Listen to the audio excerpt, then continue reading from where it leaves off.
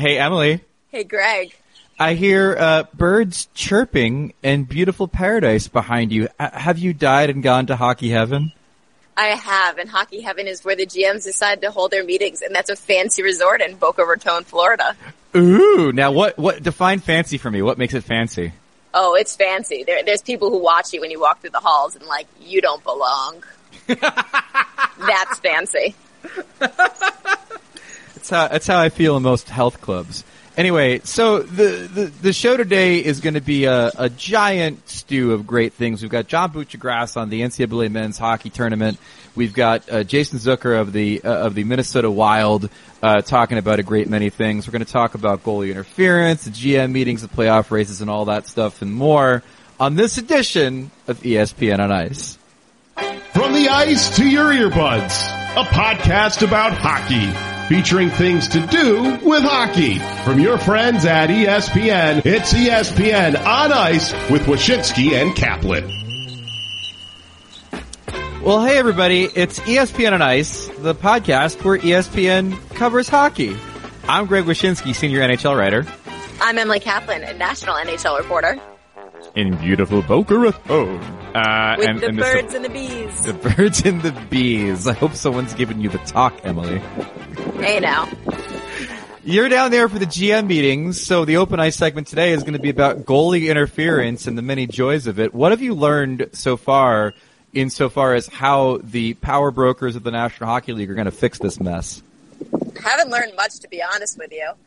What's funny is the first day of meetings was yesterday, Monday, as we're recording this, and on the agenda they allotted about 90 minutes to talk about goalie interference. They knew it was a hot topic of the year of the league. It took more than 3 hours. It was their entire agenda on Monday. It just totally overtook everything. They have to still talk about it on Tuesday a little bit. They're going to probably talk about it on Wednesday too, and nothing has been decided. The sense I got from reading your work on this and what's been sort of tweeted out from the comments of the GMs, there's two things. The first seems like there's a push to centralize these calls in the NHL war room, to not allow the referees to use their intuition and their magic tablets to make the calls anymore.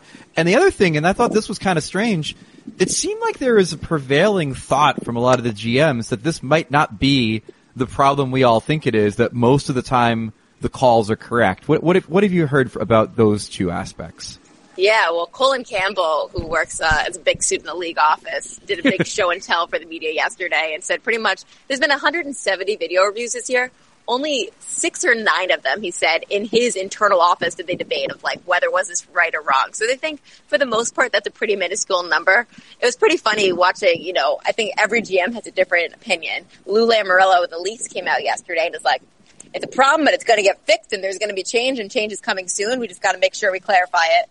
Meanwhile, Mark Bergevin came out, and he's the GM of the Montreal Canadiens, and it's like, there's nothing major problem here. I don't think the system's broken. This is just a small percentage, 1 or 2%. Like, I'm not worried about it. So, right. You see, there's kind of a wide array there. I don't think it is as big of a problem. I think there was a lot of finger pointing from those in the league to us media saying, you guys are the ones amplifying it. This really isn't huge. At the same time, we've also seen them point fingers at the likes of Cam Talbot and coaches who've complained about it too. They just don't want people talking about it. Yeah, that's weird. I thought that Colin Campbell, every time Colin Campbell speaks, some lunacy is going to leave his mouth. My favorite thing this week by far was the idea that goalie coaches are now instructing their goaltenders to flop and flail and draw calls. Oh my gosh. Which is hilarious when he said that too, because he was like, they're not going to like this, but I'm going to say it anyway. They're embellishing it and they're learning it from someone. Yeah, cause you know what a goalie coach really is going to do is instruct his netminder to put himself out of position to try to draw a penalty. Like, it's just nonsense. It's like, it's the antithesis of what a goaltending coach is going to do, which is to teach them sound positioning and trying to make saves versus, if anyone's in front of you, make sure you drop to the ice because you might get a call. Meanwhile, the other team might get a goal. I talked to a goalie coach. I was texting with him when Campbell said that. He found it to be sort of absurd. He couldn't speak for all goalie coaches, but the idea that you're going to mess with the karma of teaching your goalies to flop and flail seemed sort of beyond the pale to him. But but what have you. Going back to the bigger issue, the NHL's always been very steadfast about not trying to quote unquote take these calls away from the on-ice officials making them. Do you get the sense that that's no longer the modus operandi, that there's a very good chance they are going to take these calls away and try to stick it in the war room? I think there's a chance, and right now, as we speak on Tuesday, they put in a call to the PA, the Players Association. They have to get their input before they implement any in-season changes. But yeah, I think that's the way we're trending. And I also think, an interesting thing that I got out of this was Stephen Walcom, who's the head of officiating. I was talking to him a little bit afterwards yesterday, and he was saying this reminds him a lot of the kicking and no-kicking motion issue that happened a couple years ago, where he said at some point they were just seeing things that didn't exist anymore because we were just harping on it. And he said it was very reminiscent of this. So I do think, I go back to Gary Bettman's comments at the All-Star game. We're overthinking it. We just kind of need to go with what's obvious. But the most hilarious thing was they showed clips for us media. They showed, I think, 6 or 7 of them. They did the same for the GMs of controversial calls this year. And they made everyone raise their hands. What do you think this is? Is this goalie interference or not?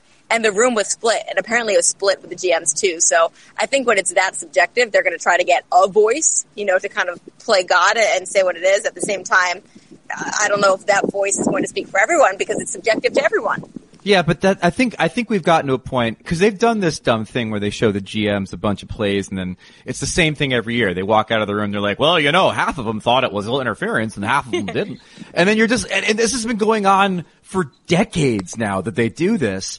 And so I think we've gotten to the point where with goalie interference in particular, it is going to be subjective. Everybody sees it differently. Everybody has different standards. A goalie's obviously going to feel differently about this than a scorer will or a skater will. I think we've gotten to a point where we need to do one of two things. Either get rid of it within the purview of the coach's challenge because it's more trouble than it's worth. And based on what you've heard there, that's not what they should do because most people say that they get it right most of the time. Or we say what you just said. We make it the eye of God. We make, one place, centralize the power.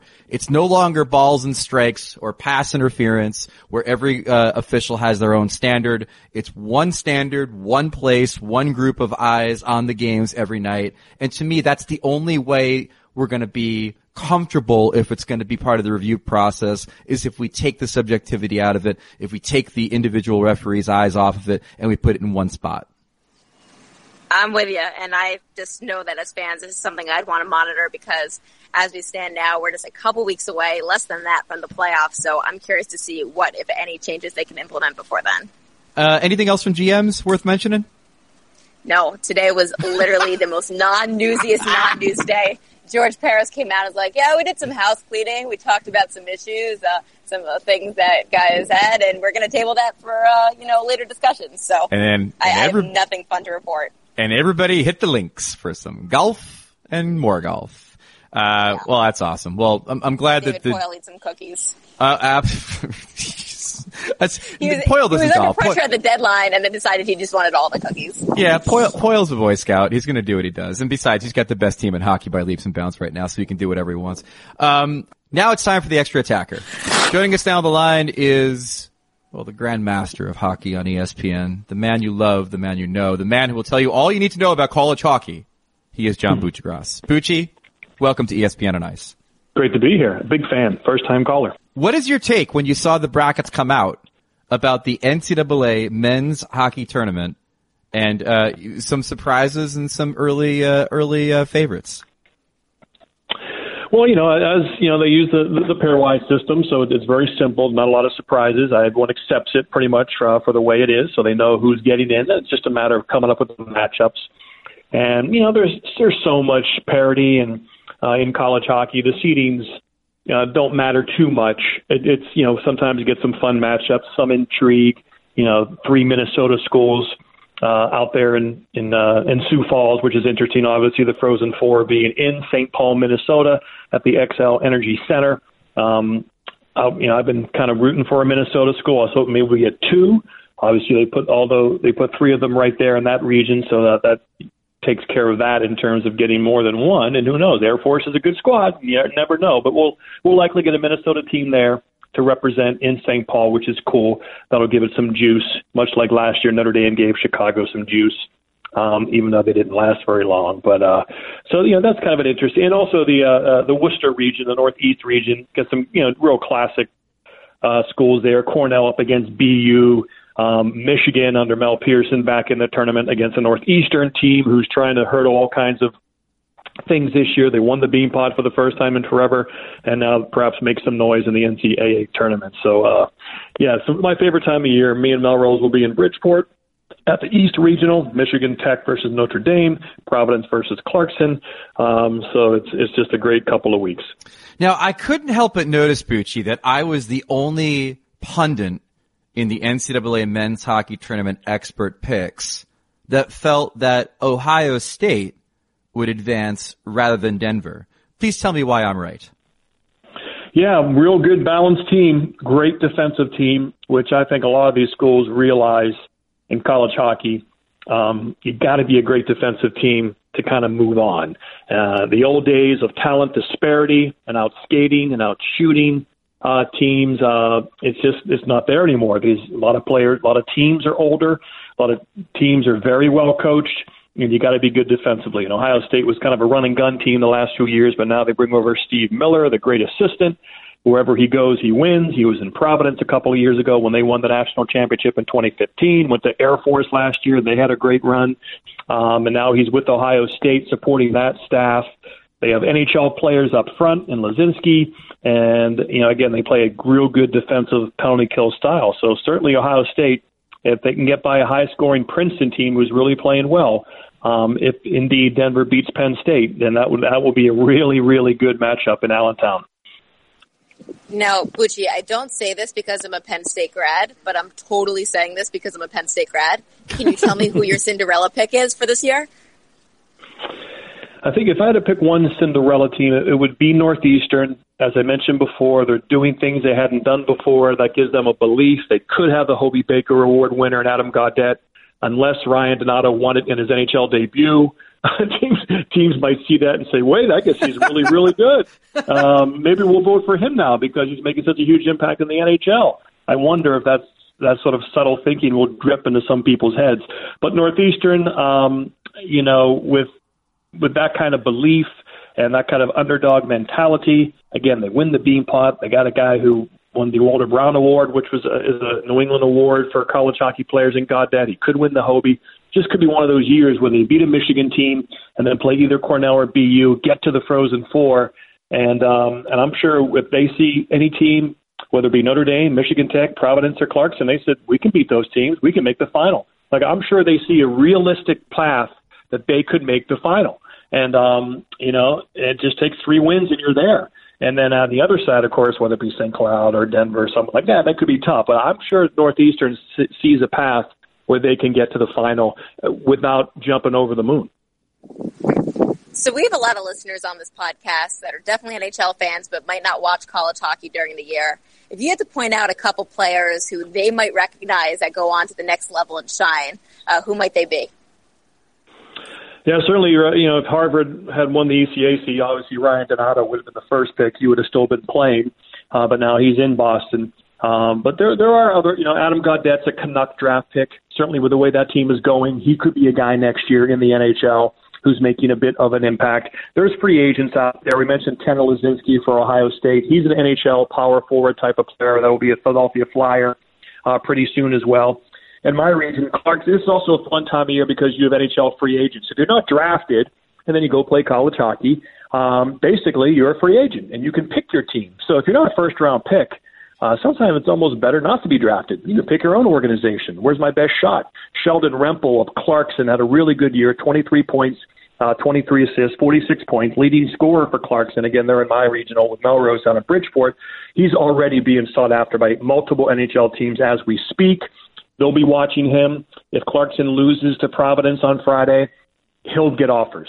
That's what, it's an interesting time for some of these student athletes where they're going to get offers. Either a drafted player, like an Eric Foley, whose rights were traded to St. Louis, does he sign after the season? Or players, like I mentioned, Rempel, does he forego his college career after 2 years and pick his team after this year, or does he go back again another year if he doesn't like for whatever reason?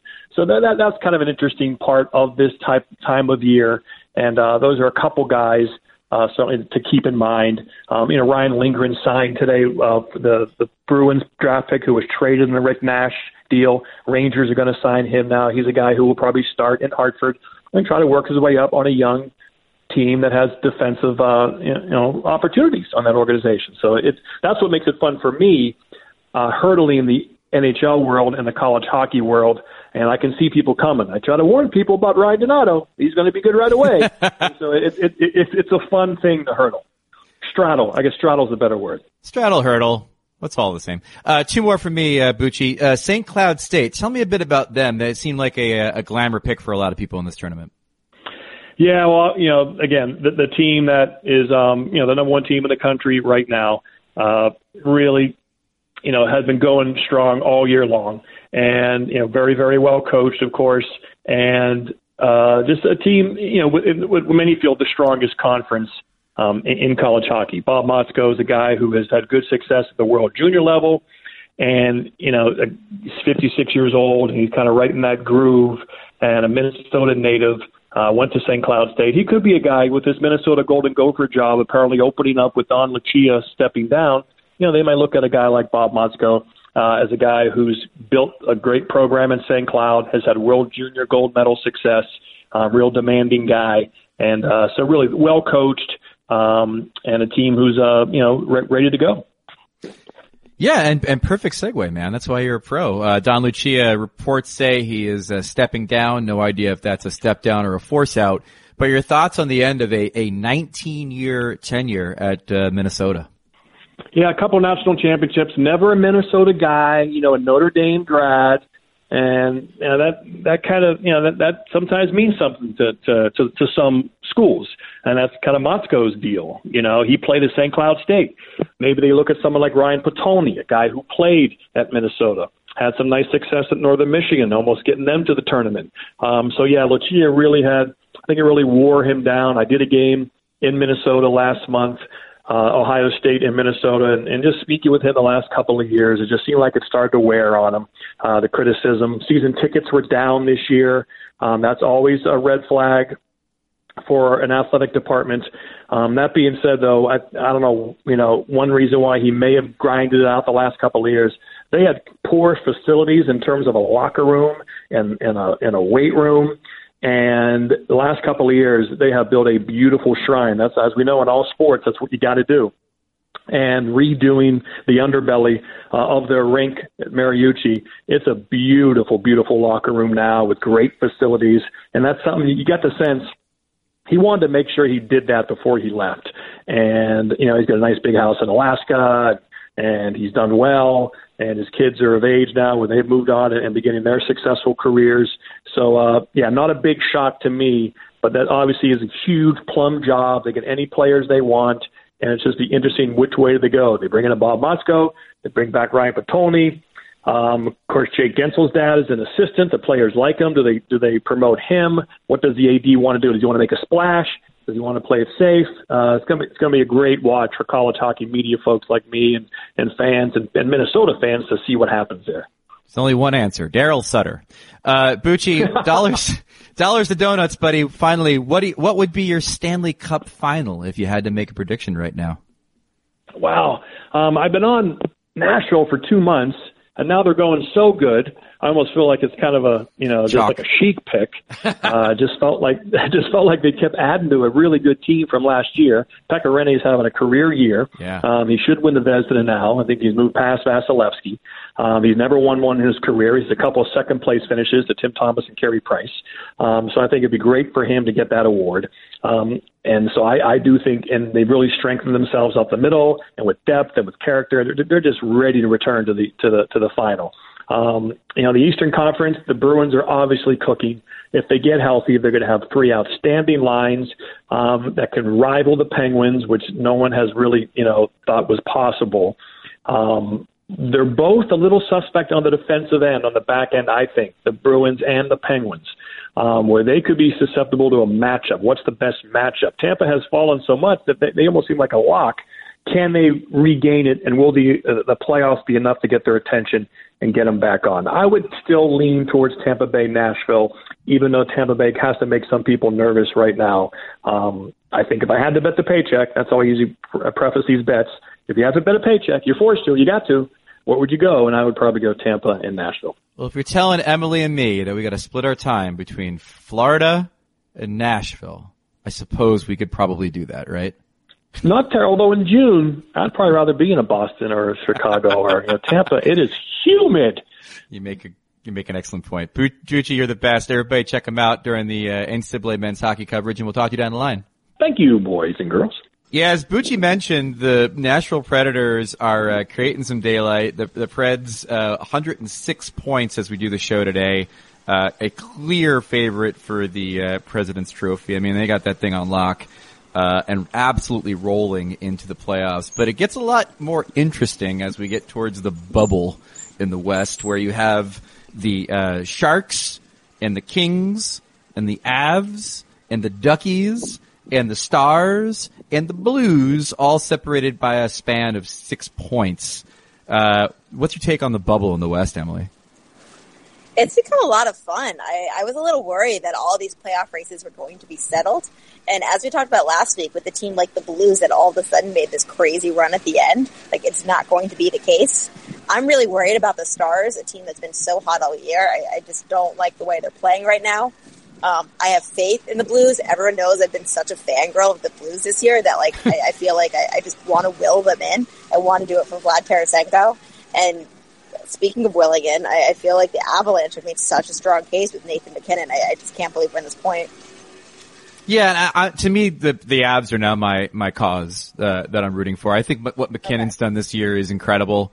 He probably has the Hart Trophy in his hands if they make the playoffs.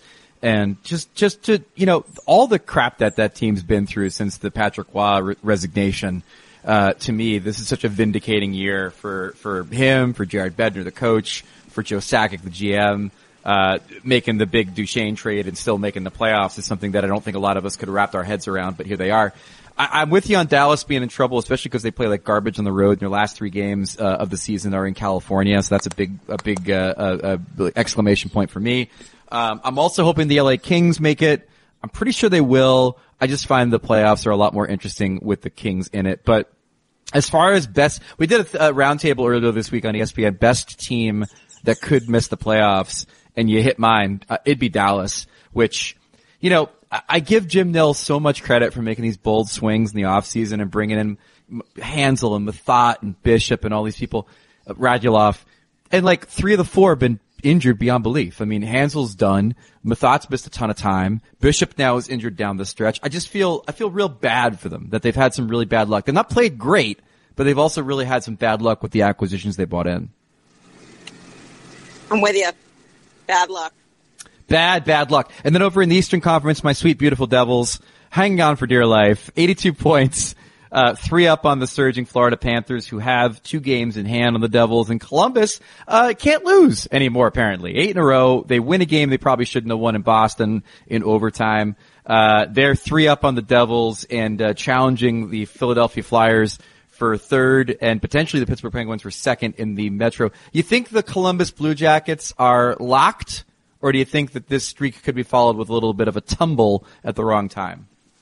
I'm totally all in. I love myself some John Tortorella, and maybe this is just me willing him into the playoffs so I can get a listen to his press conferences. But when you win 9 straight, which I believe it is as we record this, it's pretty incredible. And we always talk about the playoffs. It's all about the teams that peak at the right times.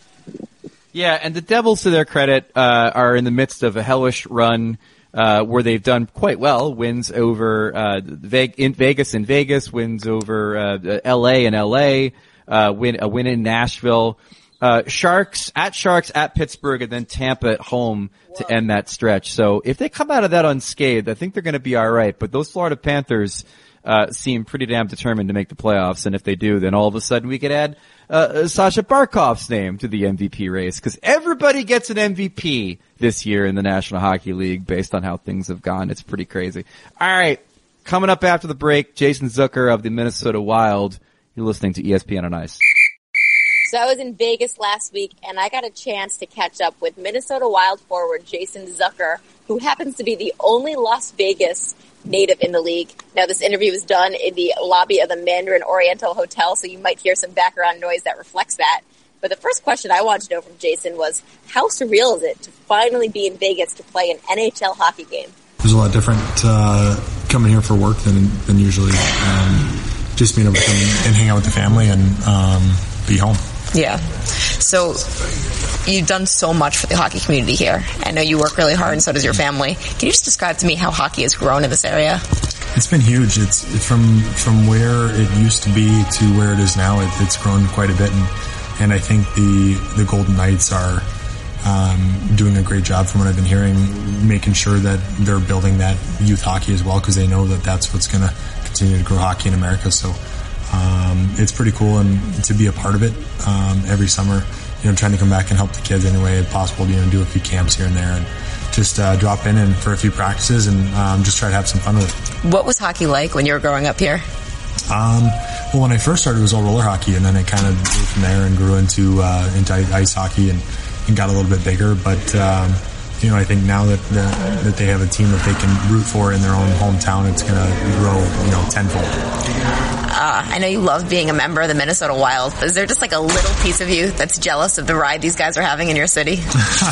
They're doing really well. But for me, there's a lot that comes with playing at home, and I love being in Minnesota. I think it's great. Anytime that a team is in your home city, it's obviously a cool thing, and it's going to be a lot of fun to be playing here tomorrow night. I always hate asking guys of how many people they have coming and how much you had to spend on tickets, but I understand that you didn't have to pay for two of them because your parents are season ticket holders for the Knights. Yeah, that's always nice. But yeah, I have quite a few people coming, which is great, and my family, my wife and kids came as well, and her parents and her siblings came. So we've got a big crew coming. We've got a lot of friends that already bought tickets that I'm just throwing a few passes in for to say hello after too. So, it wasn't too bad, but it's going to be great to have a good group here. Are your parents big Knights fans? They are. My dad more so than my mom. They love coming to the games, and for them it's nice to be able to have some pro hockey here to watch and be able to see all the stars come to town, and it's a lot of fun for them. So you're having a terrific season, but one of my favorite things that happened this year is you had a kid, and it seemed like there was this big conspiracy theory going around that you had a little bit of slump right after he was born, and then you went on the road and you started scoring, and fans were super concerned about your sleep. Can you tell me what happened there? Well, my wife started that. She was the It's her fault. Yeah, it's her fault. She started that on Twitter, and she started asking for host families from when I was in Minnesota. And she set you up with a billet. Yeah, exactly. She was all on board with it. So at that, I give her full credit / responsibility for. But she had a lot of fun with it, and I was getting plenty of sleep. I sleep in the guest bedroom for game nights. She makes sure that I get plenty of sleep. So it was all in good fun. Coaches are known for coach speak and kind of saying, their own sayings. What's your favorite Buccigross saying that he says a lot? Oh man. Oh my goodness. That's a really hard one. He has quite a bit. But one that he says quite a bit would be, make simple plays simple. Okay. And I have no idea. That's like a Yogi Berraism. Yeah, exactly. It's basically when you see an easy play, just make the easy play. Don't try to look for a better play or a harder play. If you see one that's easy, just make it. And okay. That's pretty much what that was. That makes sense. Yeah. He seems to be freaking out a little bit about the curfew for you guys. Has you noticed him being a little stressed about that? Yeah, I think for everybody, it's especially the first time in Vegas, for the coaches and being here for business, not for pleasure, is a lot different. So I think they're all a little bit worried about it, but realistically, everybody here, we know we're here for work, and we know that this is a business and this is our job. So I'm sure everybody's going to be just fine. I saw some of your teammates come out already. They all had water bottles in hand, so they're hydrating. Yeah, well, they better be. That's going to help them tomorrow night. But I think everybody's excited. I think most of the hype is because of March Madness. I think guys are excited to watch some basketball games and just be able to go grab lunch and on the strip and just watch some basketball. The nexus of being here when it's like March Madness and St. Patrick's Day weekend, it's a pretty interesting time to be here. Absolutely. I think that's what makes the whole thing the craziest, but that's going to add a bit of energy around the building for the game, so that should make it a lot of fun. All right, I'm going to end this by talking college hockey. Yep. We're going to ask you a couple questions. Why is your program the best? You went to Denver. Give me your recruiting pitch. They just, they know how to win. They know how to win. Doesn't matter if it's Guazdecki or Montgomery. They know how to win games, and I think that's just the culture that they have there at Denver. And it makes it a lot of fun. It's a lot of fun to be around there. I had a great time there, and I feel that they make you ready to be a pro, and I think that's the biggest key, is making sure that you're ready for that next step. Who's their biggest rival? Colorado College, for sure. And why do they stink? Can't recruit. Can't recruit. That's the biggest thing in college hockey for any sport is recruiting. So, I think Denver's a great city, and that's another big part of it, is being in a great city. Colorado Springs is actually beautiful, but it's a big rivalry for us. It's a lot of fun to be in that rivalry, and for me, it's great to see that CC isn't playing well. What's your favorite memory playing college hockey? Probably playing in the Final Five, actually. The Final Five at the Xcel Energy Center was always incredible. My 2 years we played against North Dakota in the final. We lost both games, actually, but seeing the Xcel Energy Center, 18,000, 19,000 people for a college hockey game was electric. It was a lot of fun. So they haven't had the selection show yet, but who do you have winning this year and why? Denver. I think they're a better team this year than they were last year, really? Actually. And, they have Borgstrom, and they've got Terry, and they've got a few of these guys that are back they're key guys, and if they continue to play well, then they're going to be fine. There's a couple college hockey guys in your locker room. Do you guys talk smack or a little trash talk? Every once in a while we do. It's not quite as much as I thought. Sometimes it's hard for us to keep up with our schedule and us playing Fridays and Saturday nights, and us traveling and everything. So sometimes it's hard to keep up, but definitely the CC guys, I give them definitely a lot of flack. Our thanks to Jason Zucker of the Minnesota Wild, and now it's time for our favorite segment. Phil Kessel loves hot dogs. No, he does not love to eat hot dogs. Good one, Randy. Good one. The addition of Amanda Kessel to our sounder, I think, has really elevated the segment. I have to text her about that. I think she's going to love it.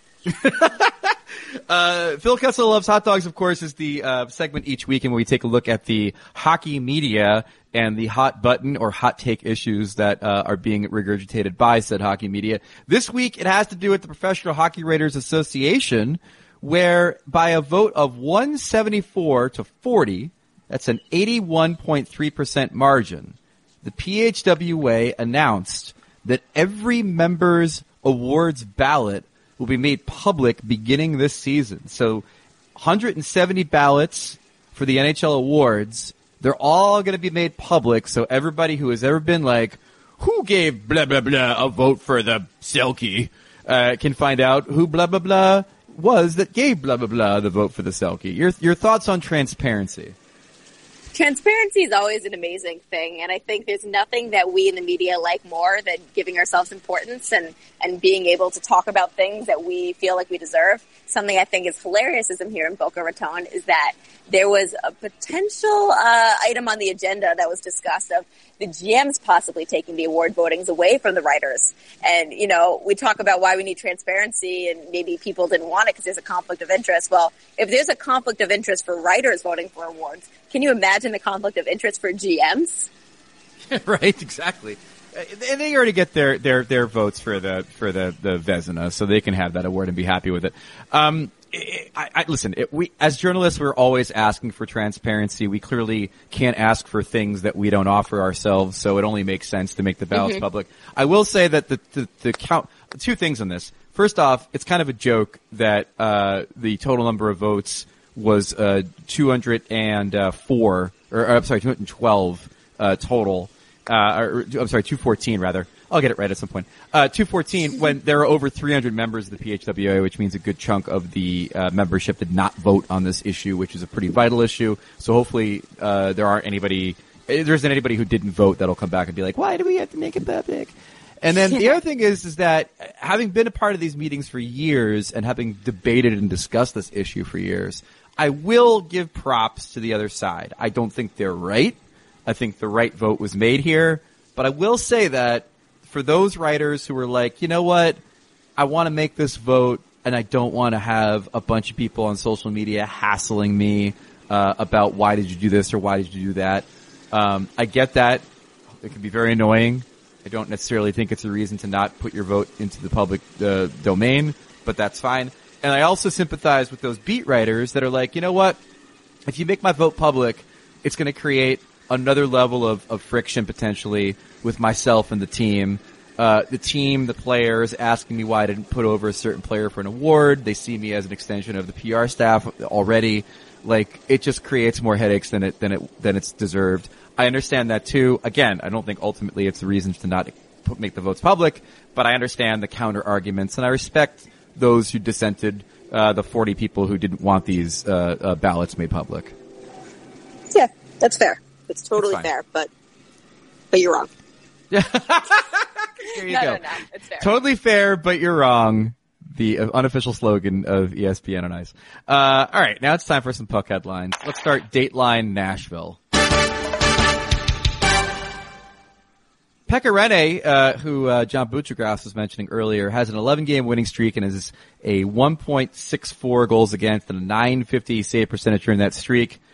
He's got the Vezina in the bag, I have to imagine.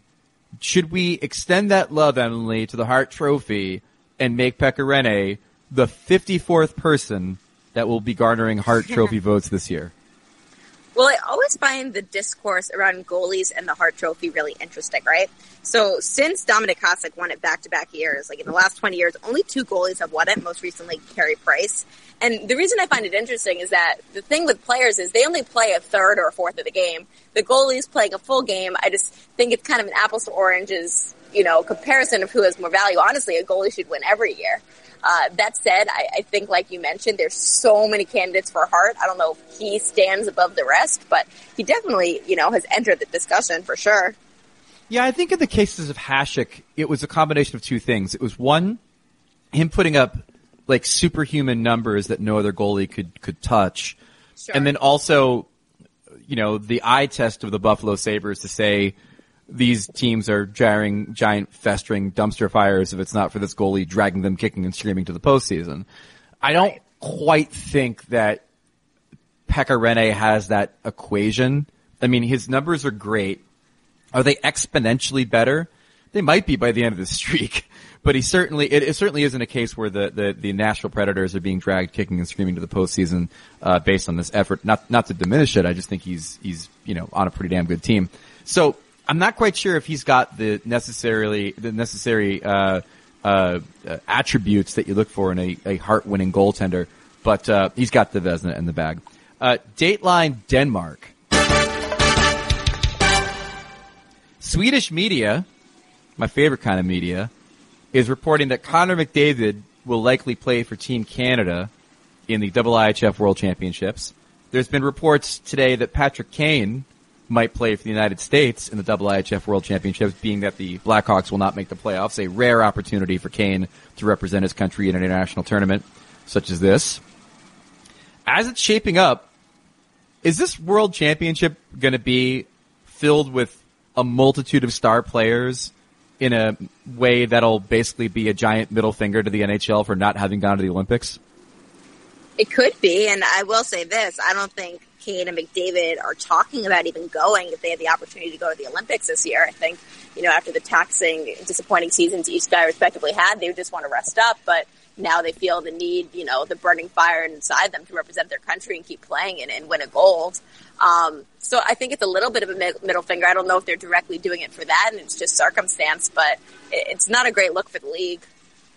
Yeah, I hope everybody goes. I hope it's like Lundqvist, Tavares, oh my God, please, Carlson, yeah. Tarasenko, like if they don't make it, like Johnny Gaudreau, like I hope everybody goes and makes it sort of like this giant... Eichel.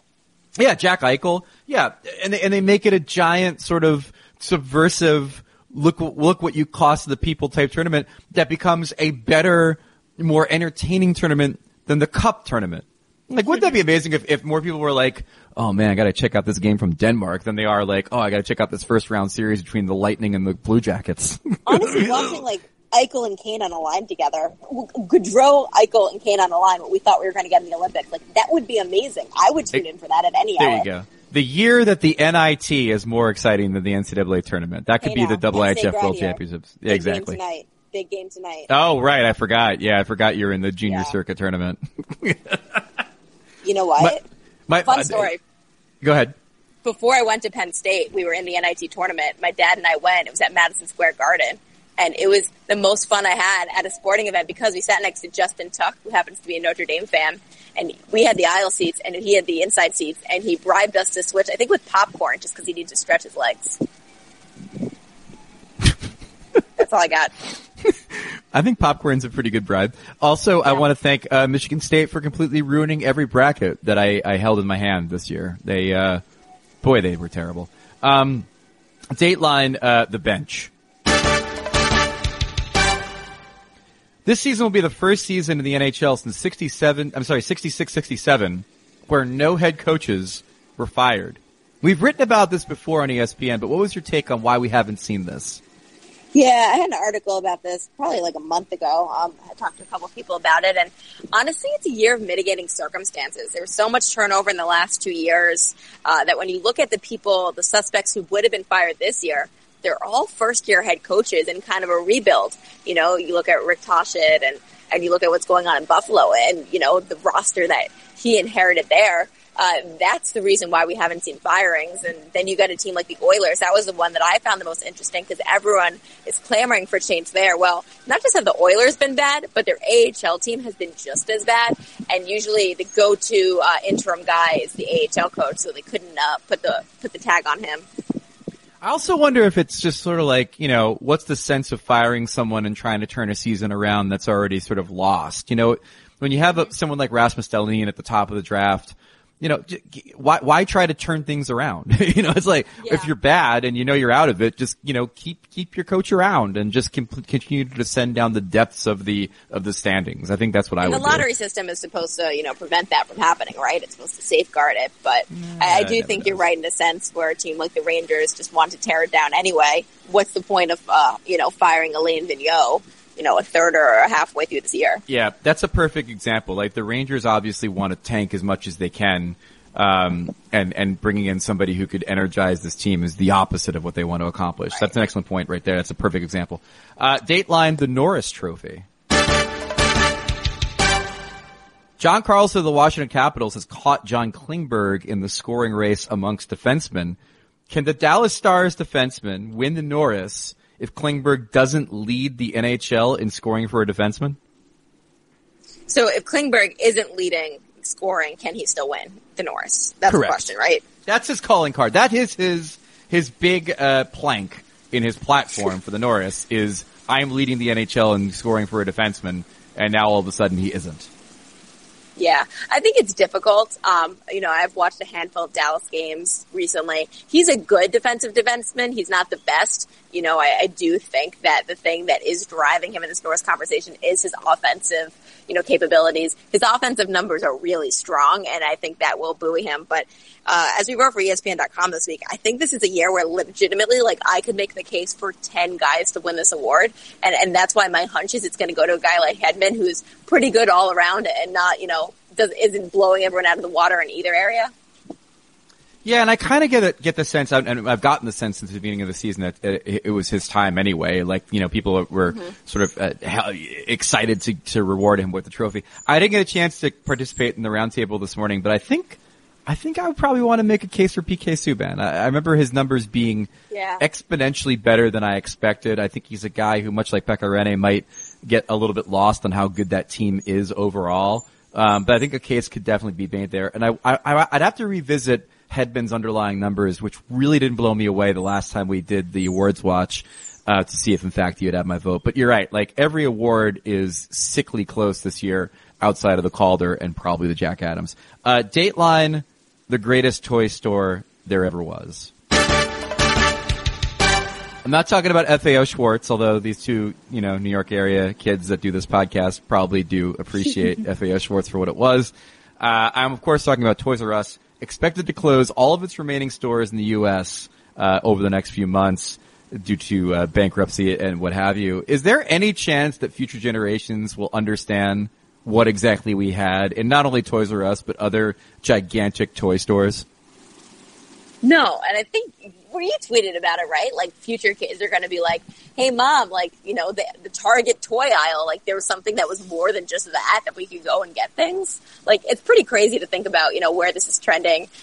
Either that or the fact that they're just all shopping on Amazon and that's probably where they get their toys. But the joy of going to Toys R Us, I didn't get to go often, but when I did, it was always special.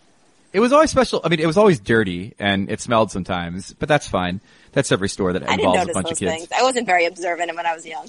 Well, you have to remember, I lived in Jersey, so I loved going to Toys R Us for a couple of reasons. One, Star Wars toys, obviously. Yeah. Two, starting lineup figures, which was always super exciting because you would go through the stacks and stacks and stacks of the hockey guys and the football guys, basketball guys to find the ones that you didn't already have. And it was tough because as a kid, when I was collecting starting lineups, they always made it sort of region specific. So, you know, you'd have to go through a billion different, Jets players to find like the one Giants player that you really needed for your collection. And then the other thing that I always loved about both Toys R Us and KB Toy and Hobby was going in the back of the store to the land where action figures from failed movie franchises would die. Like, it was so exhilarating as a kid to go back there and see like a figure from Waterworld available for $1. Like, I would never have a use for a Kevin Costner Waterworld action figure, but damn if I didn't buy one because it was $1. That's amazing. Finally, Dateline. I really have no response for you right there. What was your jam at Toys R Us? Like, what was the thing that you collected as a kid or played with as a kid? I was a big board game person. I think that's nice. Probably the least surprising thing I could have said right there. Like, I always was clamoring, like, can we play Life? The game of life. Board games also got really interesting for a while too because like Toys R Us stopped like just stacking Hungry Hippos and games that were like ripoffs of Hungry Hippos and had like really interesting variations and like different kinds of board games. I've always wanted to explore the idea of having board game nights as an adult, but I have to admit that in the times that I played like Trivial Pursuit with others and got really bent out of shape about the way others were playing or the way I was playing, I think I'm too competitive to play well with others on a board game night. Yeah, I don't think I'm ever going to play a board game with you. I don't think that's something that's ever going to happen for us. I don't think so either. I think going to a bar would be better. Dateline, by the way, just to make this all about me, Dateline, Greg finally saw Black Panther. Emily, I finally saw Black Panther. Dateline Greg sitting in a chair. Okay. I literally was shocked when you tweeted that because I'm pretty sure it was like 2 months after the movie came out, but let's go on. What did you think? I really, really liked it. I thought it was awesome. I thought it was one of the more well put together of the Marvel films. I thought by far the most talent in front and in back of the camera of any of these films. If I had to give it a demerit, I wasn't too crazy about the final fight at the end. No spoilers here, but like the final fight between the antagonist and the protagonist, I thought didn't really meet what I hoped and expected from it. And then I also felt like the big fight that was going on during it was sort of reminiscent of the fight from Civil War, where it didn't seem like anyone wanted to kill each other. They were just kind of fighting because they had to fight. And I didn't think there was enough stakes, at play there. But as far as it being my top two remain the Avengers and Winter Soldier, but Black Panther might at the end of the day be number 3. Well, honestly, I think that speaks volumes because you had 6 weeks of everyone gushing about how amazing it was, and if it still lived up to that standard when you saw it, that's a pretty damn good 3. I definitely did. I forget your review. You absolutely loved it. I adored it. I thought the feminist vibes were underrated and awesome. The one thing, now that you've seen it, I hated one line in the movie. I thought it was forcing itself to be so culturally relevant. The "what are those" line. What are those? What are those? And everyone in the audience was like cracking up and howling. And I was like, are you effing kidding me? This is ridiculous. A meme took you out of the movie. Like a 3-year-old meme. Like, we get it. People like that meme. The thing that took me out of the movie, like you said, it is the feminist vibe. It's the African vibe. It's the black vibe. It's all these wonderful things that made it like this perfectly unique piece of entertainment, except for the need to put the goofy white CIA guy in the mix at the end as sort of like this, don't worry, white audience, here's your proxy, here's a way for you to enjoy this too. And I'm just like, you don't need that. But I kind of like the point of his existence though, where he's just like a little clueless and just kind of along for the ride, like every sidekick in every movie that, is probably a minority, and them just like flipping on its table. That was cool, and making him sort of the stranger in the strange land thing made sense, but it was just sort of like, I don't know, it didn't ring true to the rest of the film to me. No. Authentic, yeah, in fact. All right, it is time now for us to turn it over to the rant line. Hey, Greg and Emily, glad the podcast is gaining momentum. I'm a huge Anaheim Ducks fan. Yes, we exist, but no one likes us, which is nothing new. Now, it was announced that All-Star Weekend 2018 is going to be in San Jose. What? Pundits complain about equal representation for teams in the All-Star Game being kind of lame. Yet no one will complain that Anaheim is the only team that is also not the New Vegas team to never get an All-Star Game. Definitely feels one-sided. Where is the parity in this choice? We and the Sharks are both successful teams, although we have a cup and more division wins. Each team has been in the playoffs almost every year since the lockout. So why the snub, Anaheim? I know we are probably the noisy neighbors to LA. I mean, who doesn't want to go to LA? Except for everyone south of LA. Have you driven on the 405 North? Sincerely, Justin, diehard Ducks fan and a fan who apparently never get a hometown All-Star game. Justin, thank you for the kind words about our podcast. I agree, it's a juggernaut. One point of trivia here. 6 current NHL cities have not yet been awarded and hosted an NHL All-Star game. Okay, Anaheim, Glendale, Vegas. Then there's also Newark, New Jersey, although the Devils hosted one in East Rutherford. Washington, D.C., although the Capitals hosted one in Landover. And then Winnipeg, which obviously just got their team back several years ago. So as far as longevity, and also being a pretty damn good team, it is kind of a mystery that Anaheim's not gotten a game. Yeah, I really wish that I had some kind of justification here where it's like, oh, well, this is exactly why they haven't. But I really can't think of anything. And like Greg said, I think they've done a lot right as a franchise, especially with fan engagement and, winning games that they've done a lot of recently, that they definitely deserve to get some kind of event. I'm pretty sure the SAP Center did a little bit of a mini renovation. I know it's a pretty old arena, but maybe a year ago, I think they pumped in a couple $1 million to improve the ice, and maybe this is the NHL throwing them a bone for that. That's all I can really justify. Well, yeah, and then on top of that, I mean, you look at the last couple of them. LA gets one, so obviously LA getting one means the Anaheim can't get one for a few years. Putting 2 in the same market, that's probably the thinking there. And then as far as the Sharks go, I mean, it's probably a combination of people being really impressed with the game operations after they hosted the Cup final 2 years ago, or I should say were part of the Cup final 2 years ago. And then also don't forget that also SAP pumped a lot of money into the NHL recently, as far as them partnering on these stat sites and stuff like that. I hate to be somebody this conspiratorial, Emily, but I do believe that the SAP NHL relationship may hasten the fact that the San Jose Sharks have now gotten 2 All-Star games in a 22-year span. Yeah, well, look, we really appreciate your call. It was a great question, and thanks for listening. And if you want to call, that's everyone else who did not just leave a voicemail, you can do that. And our number is 860-516-1029. And we'd love to hear from you. Maybe a San Jose Sharks fan can give a rebuttal. Oh, wouldn't that be nice? And thanks to John Buccigross for giving us all the info about the NCAA men's hockey tournament. Obviously, ESPN is all over this thing. It has now been 14 straight years that an ESPN network will carry every game of the NCAA Division I men's hockey tournament. Bucci, Melrose, a bunch of people calling games for us. The fun starts Friday, March 23rd, with coverage beginning at 3 p.m. for all you happy hour folks on the East Coast.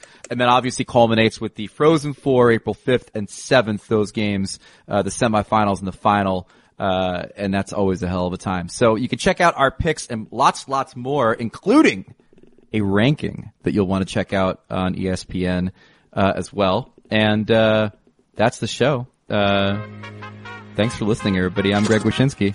I'm Emily Kaplan. Bye. Bye. This has been ESPN on Ice with Wyshynski and Kaplan. Subscribe to the show in the ESPN app or Apple Podcasts.